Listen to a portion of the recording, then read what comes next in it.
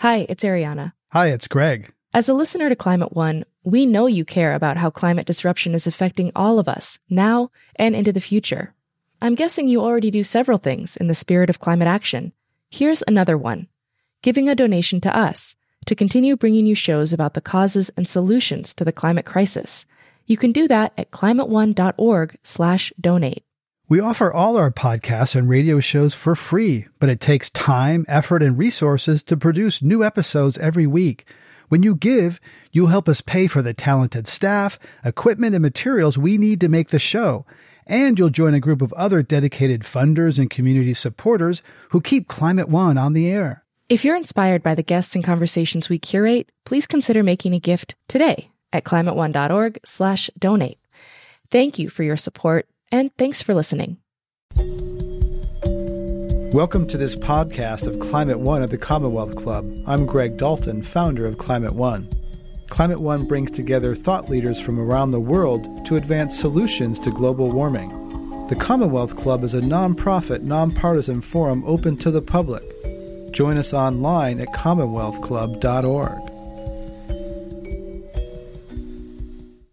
Many businesses claim they're going green, but what does that really mean? How do they really do it? Our guest today is Auden Schindler, the Director of Sustainability at the Aspen Ski Company and the author of Getting Green Done. Schindler was named a global warming innovator by Time magazine in 2006 and later testified to Congress on the impact of climate change on public lands. Today he will speak about the difficulty of implementing climate solutions in the real world. Are energy-efficient light bulbs just for cheap motels? He found out they have a special place in one luxury hotel. His focus is on taking direct action to reverse the effects of climate change. He shares some humorous and insightful anecdotes about making a posh Colorado ski resort greener, as well as advice on how every one of us can actively participate in the green revolution. Are companies such as Ford and Walmart greenwashing or making real change? Now let's join Auden Schindler at Climate One at the Commonwealth Club. Thanks for coming, and in return for your taking your Tuesday night with me, I have provided you with a sexy ski shot, which you expect when you come to see the guy from Aspen. And if I didn't put this up, I know you'd be disappointed. And Tuesday night, you worked all day, your life is tough, you didn't get a cocktail, and the speaker comes up and puts that up? Oh no, you think, this is going to be a catastrophe. I'm only going to talk for about half an hour and then we'll have questions. But if you look at this picture, this is a walk-in cooler. And what happened is a mechanic kind of engineer guy who had some time was in the cooler and he said, hey, you know what? This wall here is an exterior wall. I think I'm going to take a Sawzall and a power tool and cut a hole in the wall. And I'm going to put this vent in there and I'm going to tie it to a compressor. And so when it's cold enough outside, the vent will open, the compressor will shut down because it's also tied to a thermostat, and we'll get free cooling. Wait, actually, it's a ski resort. It's always cold outside. We're going to have free cooling all the time. This is an example of replacing energy with intelligence. One scarce resource, energy, replaced with an even more scarce resource, intelligence. And solving energy, replacing it with intelligence, is solving climate. And as we're going to see, climate is the issue that we're talking about. Just to take a step back, though, historically, if you looked at the environmental movement, until recently, green business or sustainability meant highway cleanup programs or recycling and compostable silverware. And the reason for that is that there was no understanding of the scale and scope of the climate problem. The science was all there. I took my first climate course 20 years ago, and the science is more or less exactly the same. But until sustainability, with the exception of population issues, we didn't know what to do. It was pretty simple. Do the recycling, do the compostable silverware, do the highway cleanup, give some money to the Sierra Club, done. All that's changed. And the reason that the public understanding of climate has changed is not the press, but it's that we now can physically see it. And Australia is ground zero for climate. This is a slide from 2005, And that is January and that's May. And brown is bad. And Australia in 2003 had a 100-year drought, which means you should experience that kind of a drought every 100 years. In 2006, they had a 1,000-year drought. In 2007, they had the first climate election, and they kicked out John Howard, who was an absolute imbecile on climate policy. Australia was the only country other than the U.S. not to ratify Kyoto. And in 2008, the southeast corner of this slide of Australia, which is very brown, entirely burned for the most part. And what burned was beautiful wine country like Sonoma, the Sonoma of Australia, the Yarra Valley, where I had visited. And I called a friend and I said, how'd you guys do in these fires? And he said, it's all gone. Imagine Sonoma being gone. And the words he used were gruesome because whole cities were destroyed and hundreds of people were burned to death in Australia. These are all things that the climate models say we'll see more of over time. The drought in particular is in your face. The North Pole, I don't even need to talk about. You've heard it a billion times. But in 2007, the polar ice cap, which in summer has been there for 3 million years, more or less melted away. And the scientific community tells us that it's going to be gone in 10 to 15 to 40 years. Well, that's mind-boggling, and it got people's attention. So the scale and scope of climate is increasingly understandable to us. And when you understand it, and understand that climate change doesn't just mean, it's going to be 2 degrees warmer, so instead of being 70, it's going to be 72. Well, that's not what's going to happen. If you think about the Ice Age, it was caused by a 6 degree Celsius shift in the other direction, and that covered the North America with a mile of ice. So these are profound changes that have nothing to do with it being a little warmer. It has to do with how populations migrate, how disease spreads, how food is grown. And these are profound and horrifying and scary challenges. And the press finally has gotten it and said, instead of, hey, what's happening on the science? You decide. Well, they got it. There is no doubt on the science. And now they're saying, what are we going to do about it? Now that you know that, what's to keep you from leaving this talk, going home, getting in the closet, getting a bottle of bourbon, grabbing your knees, rocking back and forth, and phoning in for Chinese food? Seriously, it's so scary and so overwhelming. What keeps you going? And part of what I'm going to talk about tonight is what can keep us going in the face of these overwhelming challenges. Our perception of what's beautiful and inspirational is changing. If you look at that picture of the maroon bells, just the mountains, that's on every desk calendar you've ever had. It's one of the most photographed sets of peaks in the world. But one day while I was out skiing, I took a shot of this solar array we have with a crappy electronic camera. And the picture has been published in 12 national magazines. I've received no income from that and no recognition. But the point is our perception of beauty is changing. The technical solutions to climate change are beautiful, and that's inspiring.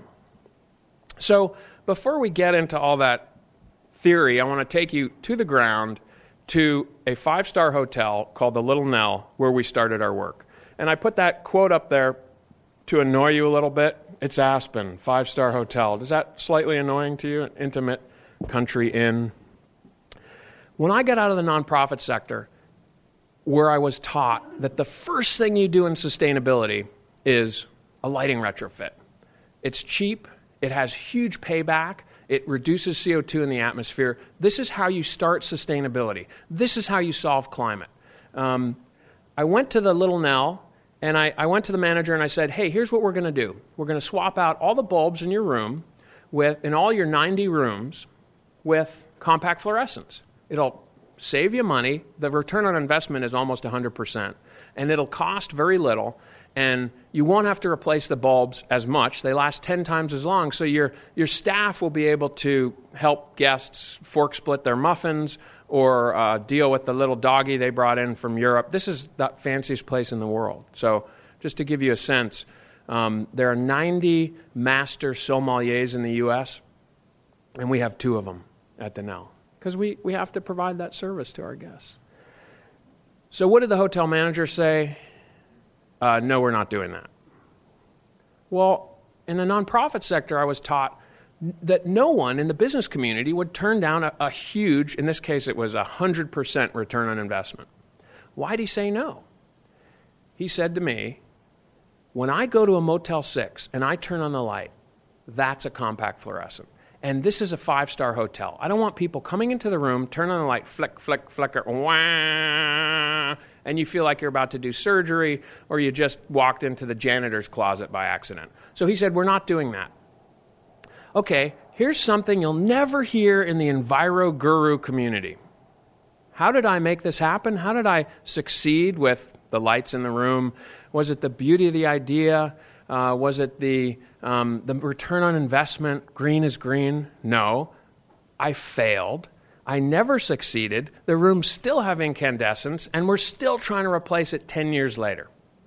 You'll never hear that because everyone's conflicted. No one can say, if you're an architect at these green conferences, imagine getting up and saying, hey, I totally screwed this building up, and now I'm going to talk for half an hour about all the mistakes I made, and at the end, are you going to say, I'm going to hire that guy? Probably not. Governments can't do this because their programs need to look good. Corporations are trying to look good. So it's incredibly difficult to find someone who's willing to speak honestly about these challenges. I failed. We still haven't fixed the rooms. What did we do next? I went into the hallway, and there were these wall sconces like this on 24/7. Okay, I understand you can't change the bulbs in the rooms. I'm going to change the wall sconces in the hallway. They're on all the time. It's going to be a huge, huge energy savings. And the manager said, no. Why? And he said, Auden, there's this guy who comes every year to the hotel, a mystery guest, samples the wine, goes to the spa, gets a massage. That's the 5-star, 5-diamond, AAA mobile auditor. What if that guy walks in and feels that greenish light doesn't flatter the guest and it makes him depressed in the hallway, and he downgrades us by 1 star? In the hotel industry, that's the apocalypse. That's the end of the world. If you're a hotel manager and you lose a star in your tenure, you're the biggest loser in the community. You might lose your job, and that's going to follow you for your whole career. Who cares if at the Little Nell you spend an extra $100,000 a year on energy? It doesn't matter. So how did we fix the hallways? We didn't fix it. Instead, I went to a place where I'm much more comfortable, the garage. How many of you have heard of the Easy Bake Oven? Easy Bake Oven, a small children's toy where you put in little berry pies and things, and you close the door and you turn it on, and you turn it on and a light goes on. And when I was a kid, I thought, why are we lighting this food? Aren't we supposed to be cooking the food? Well, the reason you're lighting the food is that the incandescent bulb is one of the most spectacularly inefficient things ever created. Basically, the concept behind it is you heat it so much that it glows, and it happens to give off light. So that would be equivalent to me saying, I'm a little chilly in here. I'm going to get 25 computers and turn them all on, and we'll heat the room with it. Now, it would work, but how stupid and unbelievably inefficient. And that's what these guys are. This is a 400-watt space heater that happens to give off light. And we have 200 of them on all the time in the garage. Okay, you're the hotel manager, and I'm making the pitch to you. I'm gonna retrofit these bulbs. Forget the rooms, forget the hallways. I'm going to retrofit these bulbs with linear T8s. Here's the financial proposition. You need to pay $20,000 to fix these bulbs, to swap them all out. You will save $10,000 a year in energy every year, 50% return on investment. The old bulbs last 4,000 hours. The new bulbs last 25,000 hours, so you don't have to change them as much. The old bulbs cost $70 a piece. The new bulbs cost $4 a piece. Great. You're going to get better light. Do you see these posts in this picture?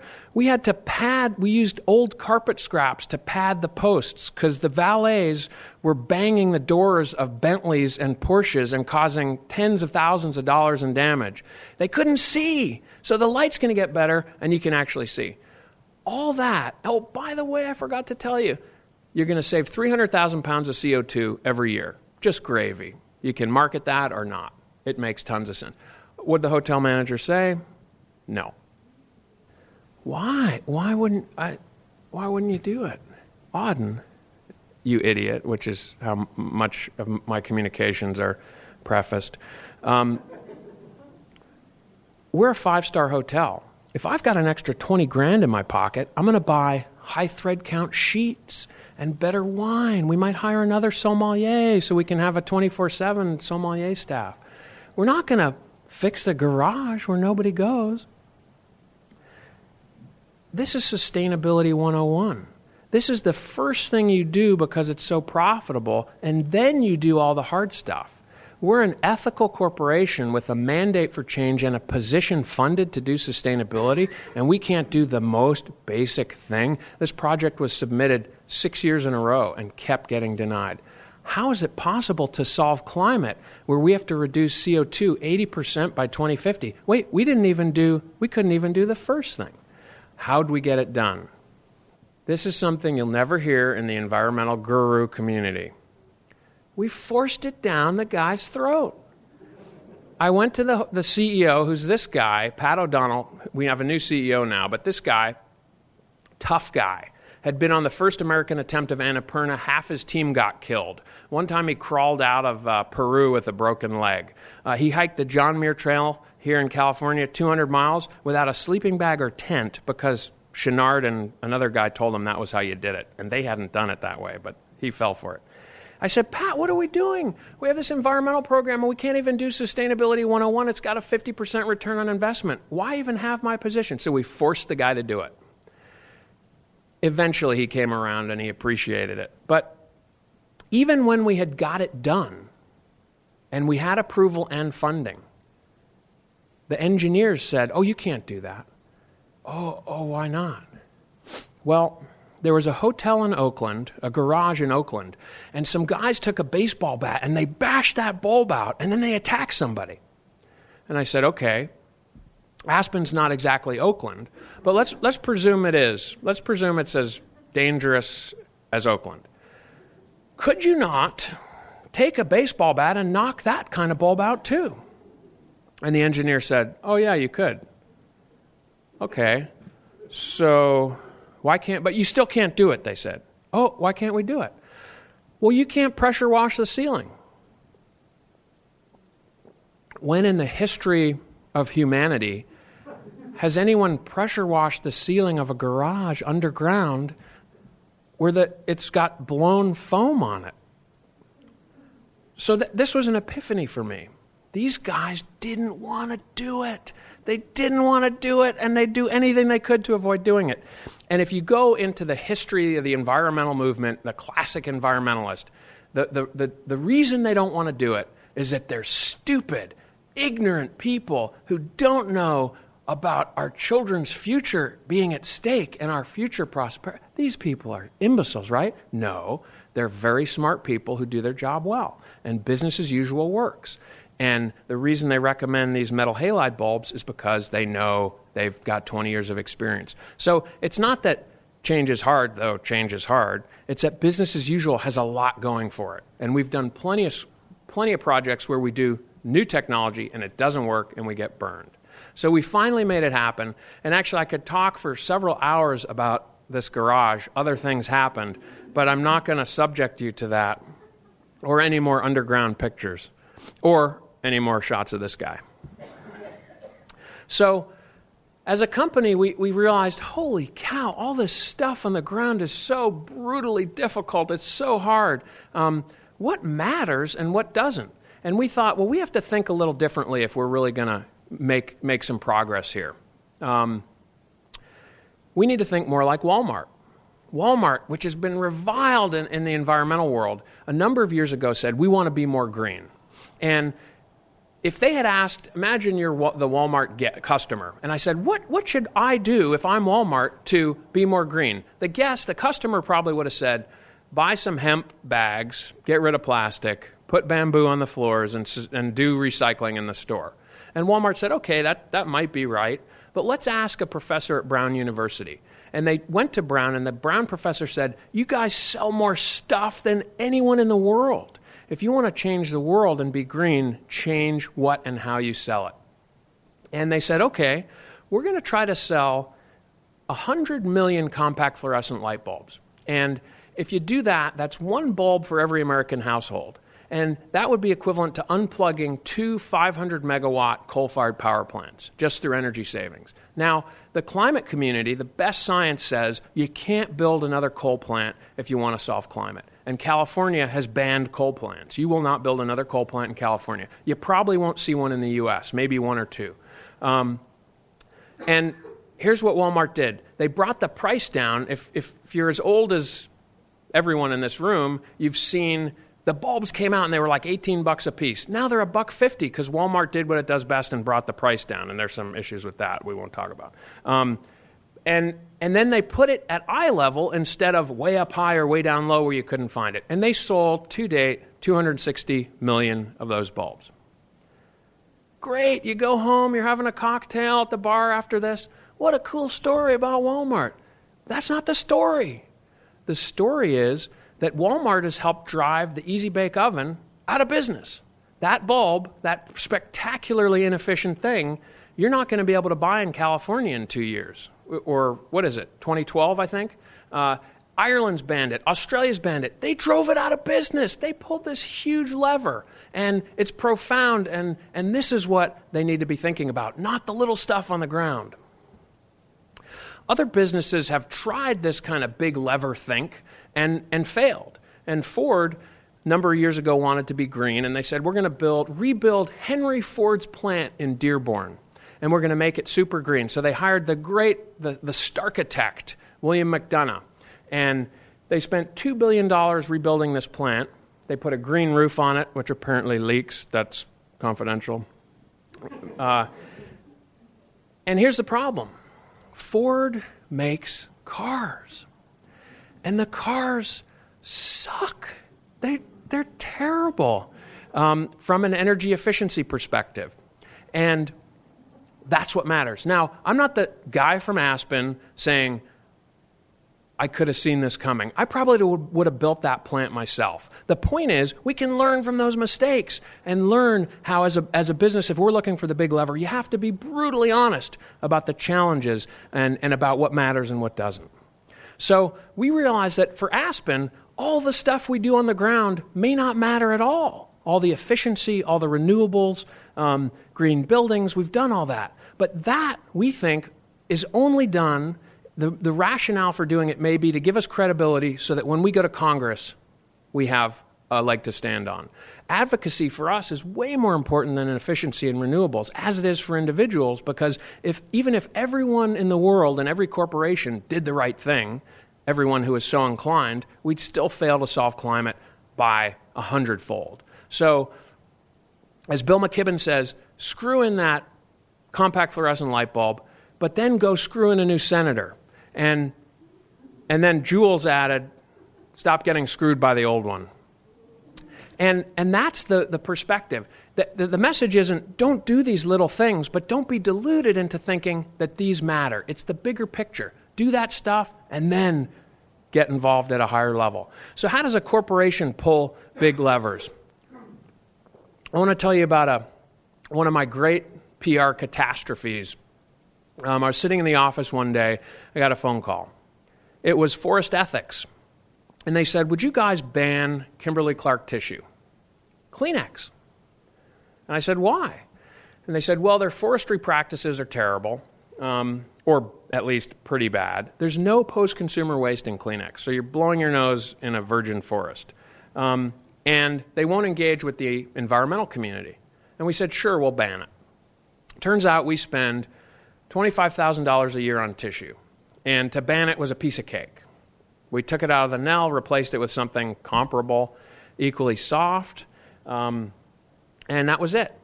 And then I made the mistake of calling the press. Hey, guys, we banned Kleenex. We joined this boycott. Pretty cool, huh? The press annihilated us because this was classic greenwashing. First, the response was, who are you guys to say that to criticize another corporation? You fly people from Europe and their little doggy with them and send them up and down the slope using energy for no reason. You're not one to criticize. And I can talk about that later, that apparent hypocrisy of why I'm even able to talk to you about this subject. But the other thing was flagrant greenwashing. A corporation does something that takes no effort and then claims that they're big environmental heroes. The press killed us. The headlines in the paper were, one was, save the planet, eat a booger. Another was the issue with tissue. Another was, Aspen Skiing Company says Kleenex, nothing to sneeze about. Ha, ha, ha, ha. And it was so bad and so embarrassing that I ended up going to the CEO and saying, I apologize, this was a huge screw-up. This is one of the worst PR mistakes of my career, and I'm sorry, don't fire me. 2 weeks later, though, the phone rang. And it was the CEO of Kimberly-Clark. Kimberly-Clark's a $32 billion company. It's bigger than most countries in the world. So suddenly we were now having a conversation with the CEO of this massive entity that, if it changes, can really change the world. And he said, I want to send a team down to talk to you. And we met with the team, and we said, here's what we want you to do. And we made our 3 points about forestry practices and post-consumer waste. And we said, we want you guys to meet with an environmental group, the NRDC. And they got in the room with the NRDC as a result of our meeting with them. We're a rinky-dink little company. We really are teeny in the scheme of things. And they met, and apparently the meeting was a disaster and completely fell apart. But the point is, we got that conversation going, and it is an ongoing dialogue. And what we did, you could compare it to asymmetric warfare. This is a very small entity driving disproportionate change by pulling a huge lever. And it was profound. It was the most important thing we did that year, even though it was a colossal, initially, PR mistake. Another example. I'm sitting in the office, phone rings. It's the Natural Resources Defense Council. Would you guys file an amicus brief on Massachusetts versus EPA?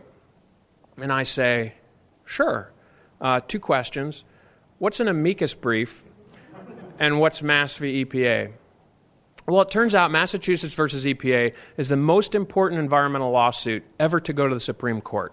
It argued that the EPA should regulate carbon dioxide, the leading greenhouse gas, greenhouse pollutant, as a pollutant just like mercury. And under the Clean Air Act, that applies. So it had a good chance of passing. We filed the supporting brief, and the lawsuit passed. Again, I'm not the guy from Aspen saying, we won the lawsuit for you, thank you very much. No, we just filed a brief. We weren't a plaintiff. But when the press covered it, it was like this. 12 states, 3 major environmental groups, even a rinky-dink ski resort from Colorado supported this lawsuit. Well, climate change is very hard for the public to understand. And when you throw a ski resort in there, suddenly it becomes clear to a lot of, I don't need to know about atmospheric CO2. This is about skiing potentially ending because it's getting warmer. So it was a helpful angle on telling the story. Great. Another good story. That's not the story. 6 weeks later, a review board in Kansas denied a coal plant for the first time in the history of the world. They said, you can't do this because of the damaging effects of the CO2 that will be emitted. This had never been done before, and it was the only legal basis for this was Massachusetts versus EPA. When I heard that, I heard it around midday. I left the office, went skiing, and I called the CEO from the gondola, and I said, Mike, this is the most important thing we've ever done, including opening our doors in 1947. And he said, I disagree with you, but you can keep skiing. This is now the basis of Obama's climate policy, and it's in the paper every day. EPA now has the authorization to regulate CO2. So even if we don't pass cap and trade or a carbon tax, we have the legal basis to move forward with a climate policy. So then we started to say, hey, when you leave this event, we recognize that you might go home, think about it for a while, and you'll be at a family reunion. And you're sitting around the table, And Uncle Herb is there. And you say, I heard this guy in Aspen talking about climate change. And Herb says, isn't there some doubt on the science? Well, why is Herb saying that? And why are there people in this room tonight who may not think the science is established? The reason is not that the science isn't established. We know more about this than almost anything ever in the history of science. It's completely set if you talk to the scientific community. And yet, there's this widespread misunderstanding of what's going on. In fact, American understanding of climate as a serious problem that's actually happening is decreasing. Fewer Americans care about it now than they did 8 years ago. Why? The most successful and most damaging marketing campaign in the history of the world, funded by ExxonMobil and fossil fuel interests that didn't want to see this happen. This is not conspiracy theory. The CEO of Exxon said, we're going to stop funding that disinformation. So they have spent tens of millions of dollars to seed doubt in your minds. And it's so easy to do. If I said to you, vitamin E can stunt the growth of your children. Oh, really? No, it can't. But you'd have to spend 3 weeks debunking it, and you don't have time if I didn't add that caveat. So it's so easy. So we said, maybe climate is a marketing problem. Maybe that's the whole issue. Because if we don't have enough popular support for policy change, the government isn't going to be able to make a move on this. So we just started an ad campaign. And this is it. It directs people to a website called savesnow.org that drives people toward political action primarily and then individual action secondarily. And when we released this campaign, Certificate of Death, we got a call the first day. The CEO got a call. Hey, I'm 75. I've worked in the PR and marketing industry all my life. And I was always told that you shouldn't associate your product with something negative, like, for example, death. And the CEO said, I don't care, we're doing it. And this campaign has been going for 3 years now. So back to this question of how do you look at charts like this and keep going? The top chart, and this is 2005, it's worse now, you've seen before. Climate is warming as CO2 increases. It just keeps happening. The bottom chart is the really scary one, though. The darker the red, the worse the temperature anomaly in the area. And this is 2005. In 2008 and 2009, that anomaly was 9 degrees. Now, the problem is that northern area that's warming is the exact place you don't want to warm, because that's all frozen methane bog.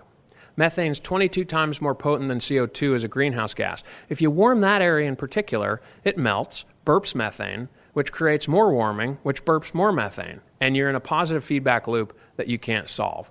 That's happening right now. And we're really not getting any traction trying to solve it. In fact, we're getting worse. How do you wake up every day and go back at it, trying to solve these problems? For me, I've always looked for some level of inspiration. And I've often put quotes on my business card to inspire me and other people. It's a little cheesy, admittedly. But my old quote was from this guy. This is the guy, you've been wondering who this is. He coined the phrase, think globally and act locally. It's René Dubos, a French-American microbiologist who worked on tuberculosis. He was an environmentalist, incredible guy. And his quote was, "Trend is not destiny." And it was so inspiring to me because it says we're headed in this direction, but we don't have to end up there. But the more I studied climate science, the more I realized we're there. If you stopped emitting greenhouse gases today, we'd reset the planet at 1.5 degrees hotter than it is today. We're going to be in a warmed world. We're in a climate-changed world, and we're probably not going to stop it below several degrees of warming. So I need a new inspiration. I need a new model, a new mentor. This guy is the one. This is the famous underground poet, postman, bar fighter, and alcoholic, Charles Bukowski, who in this picture is drinking and smoking at the same time. And what Bukowski said is, what matters most is how well you walk through the fire. And I love that because it puts you on a combat footing. You're coming to work, like a Viking running into battle. Whatever your job, you're working on climate today, or you will be, and Viking running into battle with the cleaver in the air and drunk on potato wine and fermented prunes or whatever they like to get drunk on. And it's as if, ending this talk, I said, hey, just to spice things up, I'm going to take one of you out of the audience, and you're going to fight Muhammad Ali for us, just as a little entertainment. You're not going to fight Ali from today. You're going to fight him from 1970. The most fearsome fighting machine the human species has ever created. And you say, no thank you, I've got to go to Thai dinner with my uncle or whatever. And I have a gun to your head. And I say, no, you have to fight this guy. That's what we face with climate. You have this unbelievably scary adversary, and you have to go out every day and engage. And I submit there are two approaches to engaging Ali in this unfortunate situation that you've now been placed in.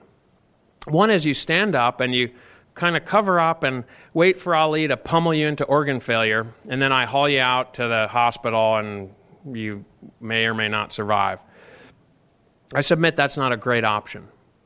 Option two, though, is to pretend you know how to fight. Take whatever limited information you have about fighting. Keep your chin down, keep your right up. Try to knock the guy out.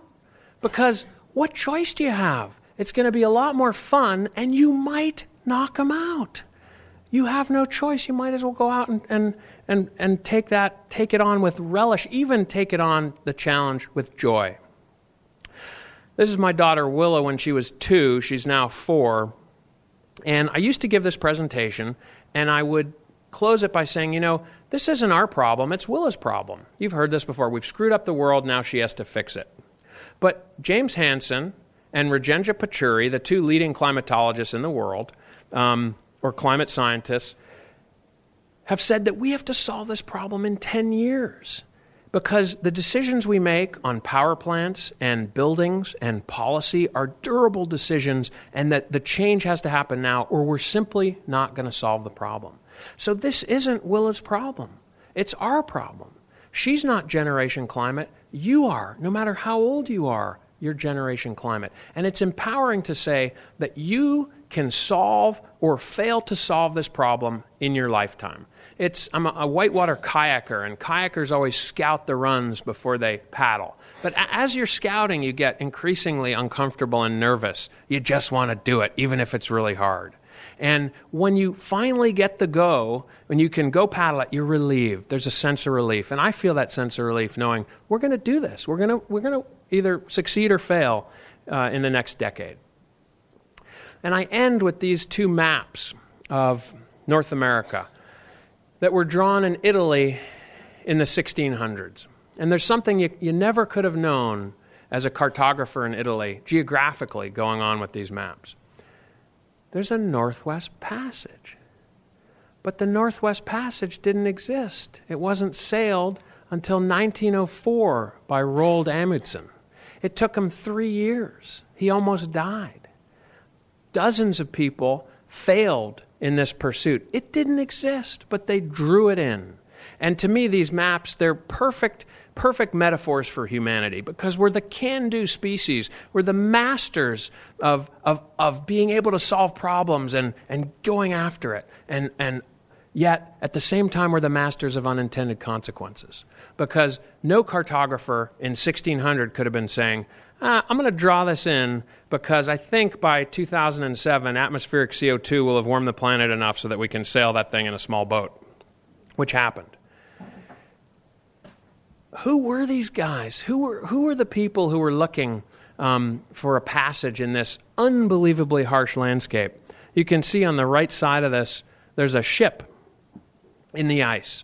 And if I asked you, if I did a little informal poll, what was motivating people like William Perry, who explored this passage, and people who died and nearly died and their ships were crushed in the ice, you would probably say God and country and patriotism and glory and money. And actually it was none of those.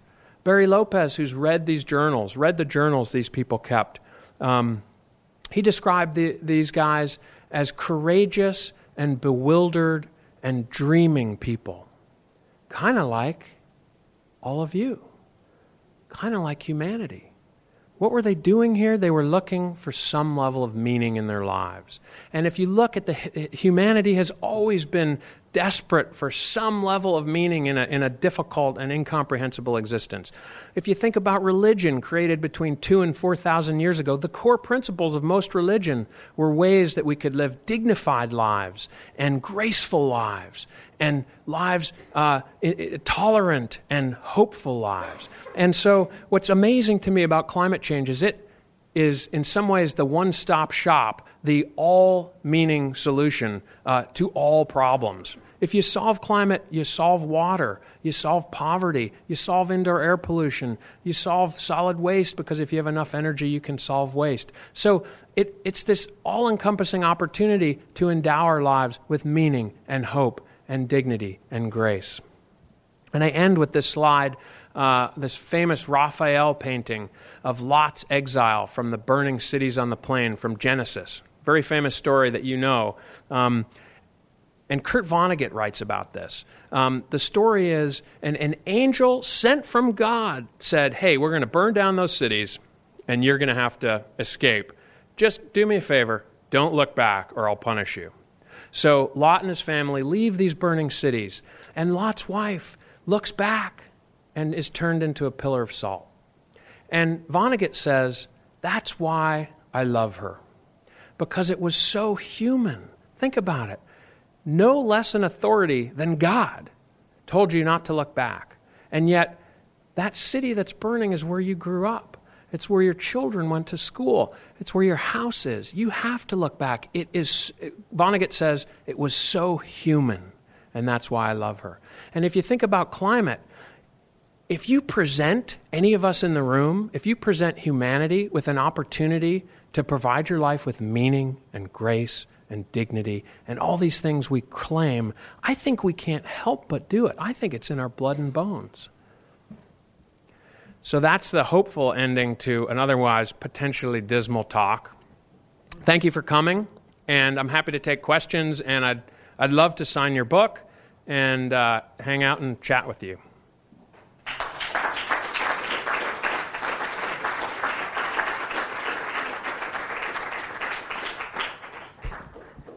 Our speaker has been Auden Schendler, Executive Director of Sustainability at the Aspen Skiing Company.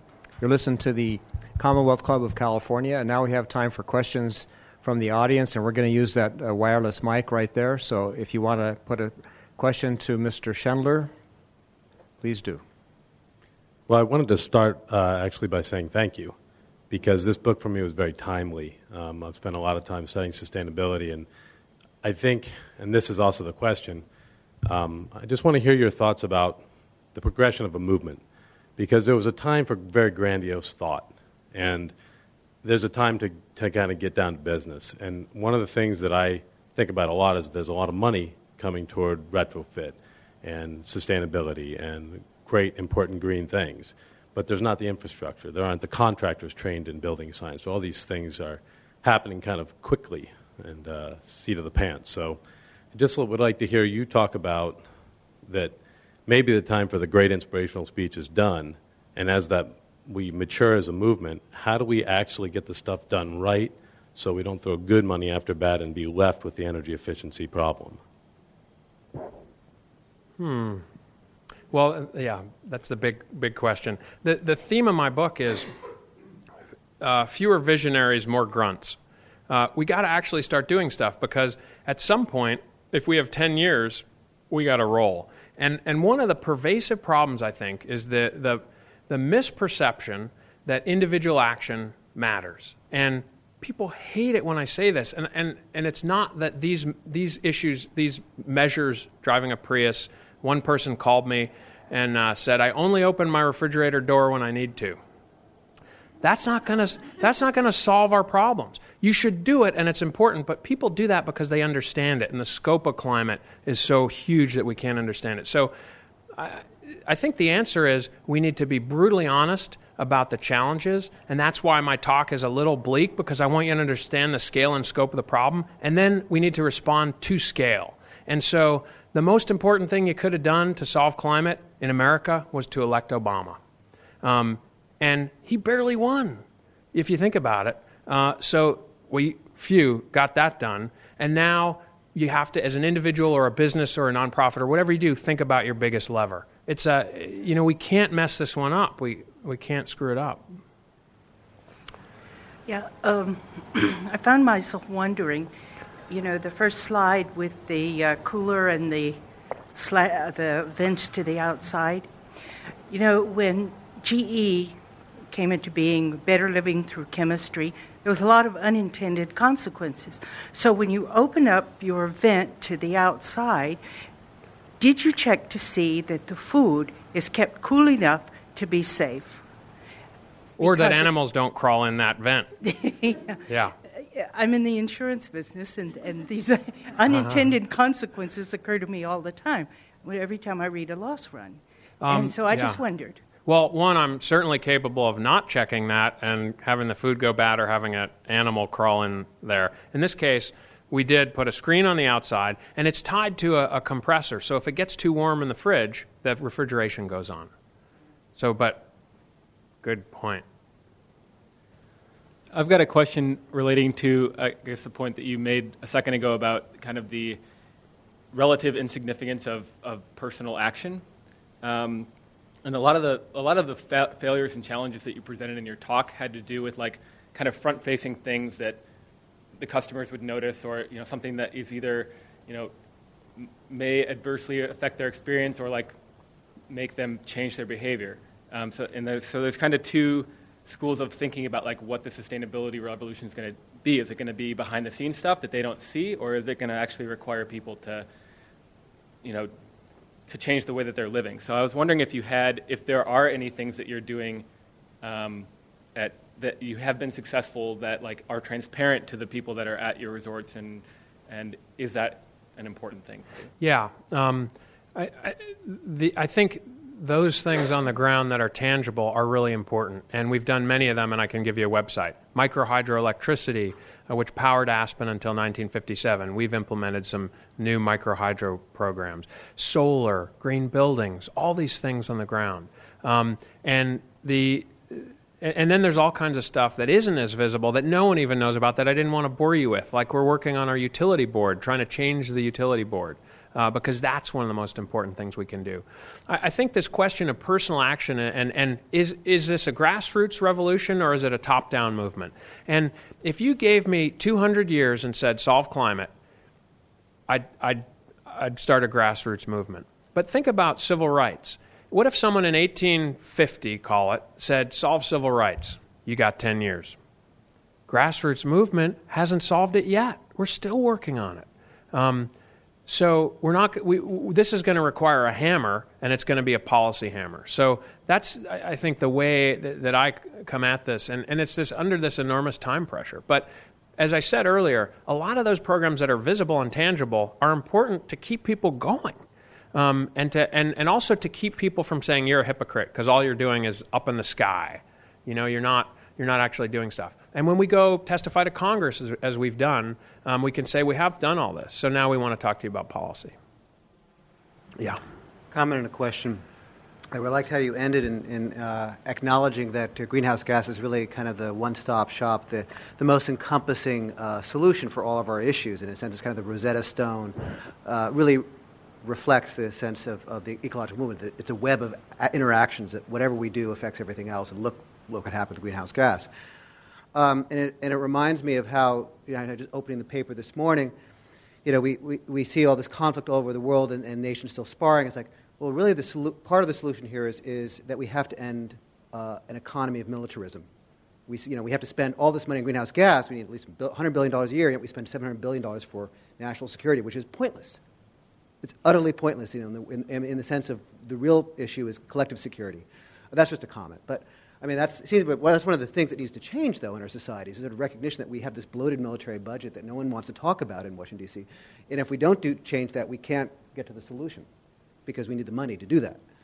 So it's an issue of scale. But then the other question that gets to the behavior, and I think you've started to answer it, is, okay, we've got to make these decisions quickly. We've got to make these changes quickly. We have probably less than a decade to make them or we're going to be underwater.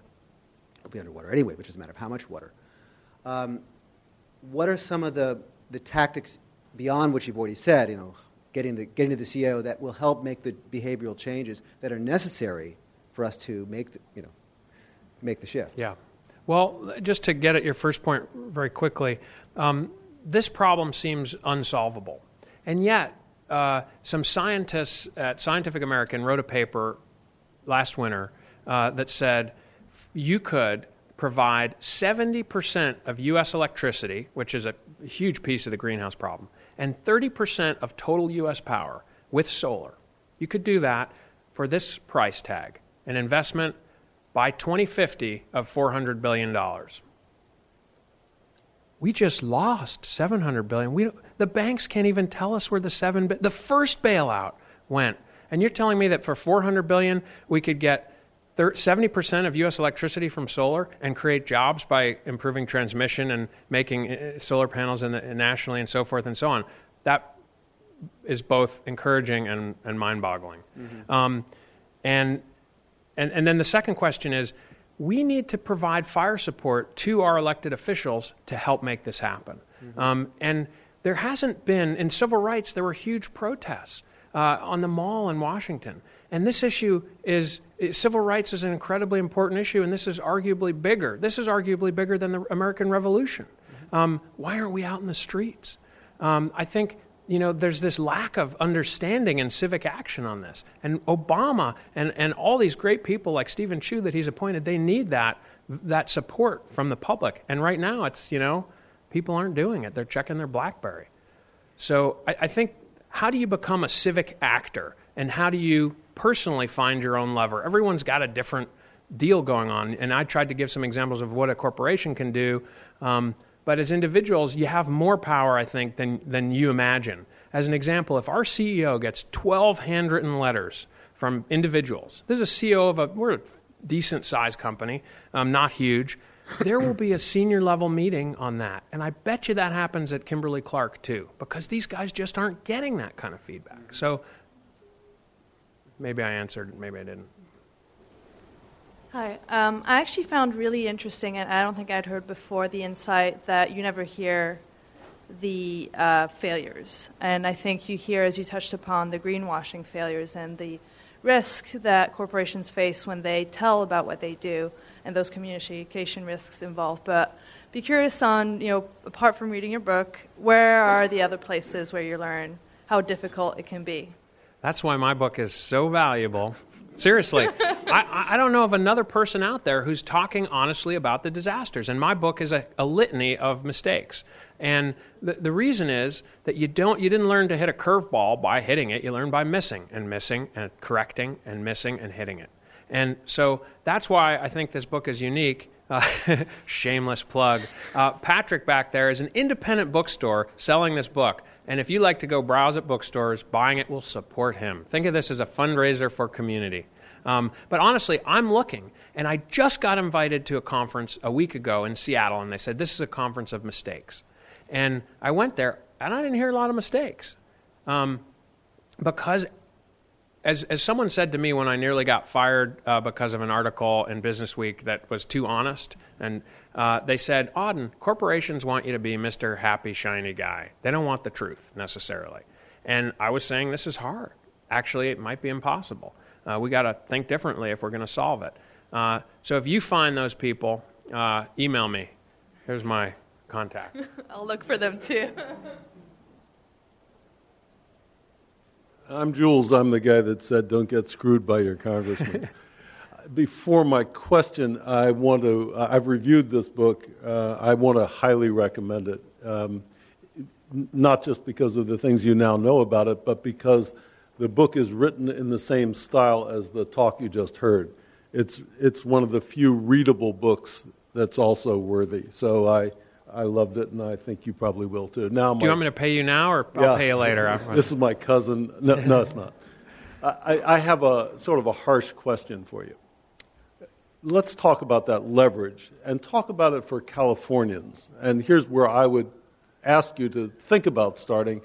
Chevron, which has ads every 20 seconds on every channel that I watch, as the greenest company in the entire universe and the history of the universe, is a Northern California company. Jules, what's the question? What do we do about it? The question is, for Californians, where do you suggest some of our strongest levers lie? California is so far ahead of the world on most everything. One of the things the world would have to do if we're going to solve climate is implement California scale efficiency throughout the world. So it's hard to answer that other than do more and better. California, like Aspen, is a lab for solving these problems. And you can make the mistakes and carry these issues forward because you are so far ahead of everyone.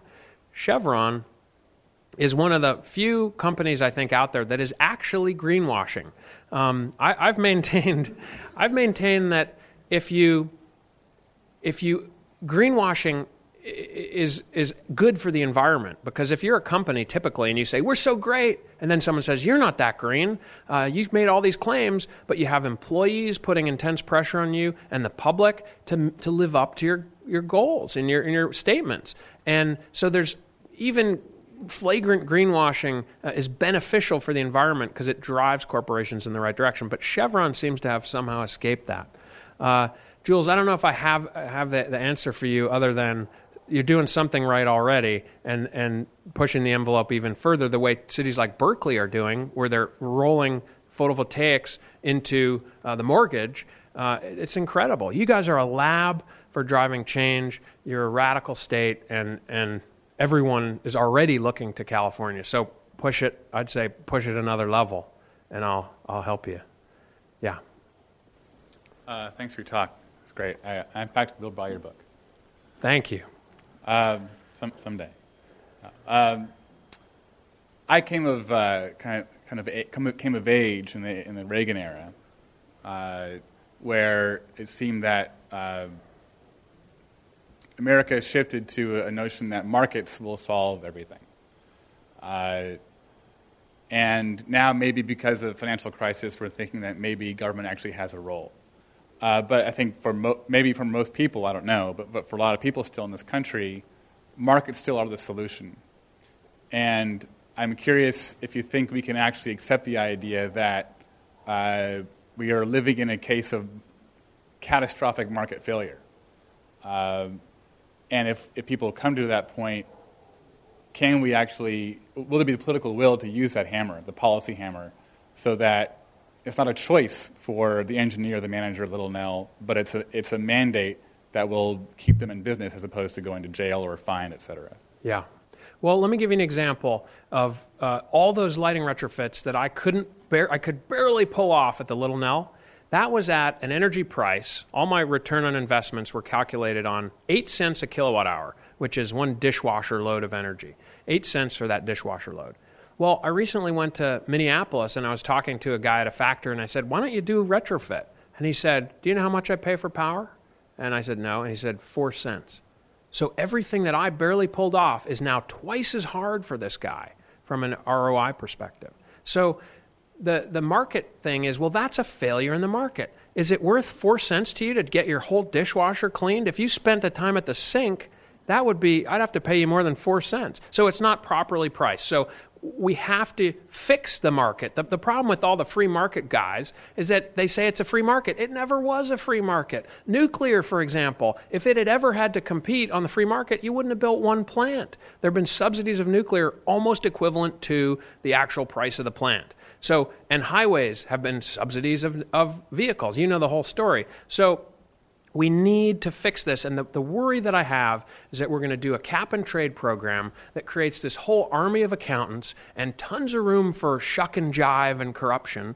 And we don't actually get where we need to be, which is a carbon tax. In a perfect world, here's how it works. You go to the gas tank, you go to fill up your gas, and it's $1,000. Ouch! And you pay your utility bill, and it's $1,000 for 1 month. But you don't have any income tax. So you're revenue neutral, but you're massively incentivized to get a more efficient car and fix your house. Now, that's been discussed, and it makes complete sense. It's being talked about finally and at very high levels. Why, when you tax something, you get less of it. Why are we taxing income? We want people to have more income. That's a very conservative idea. Why don't we tax something bad like pollution so we have less of it? Thank you, Auden. You've been listening to Auden Schendler, Executive Director of Sustainability for the Aspen Skiing Company.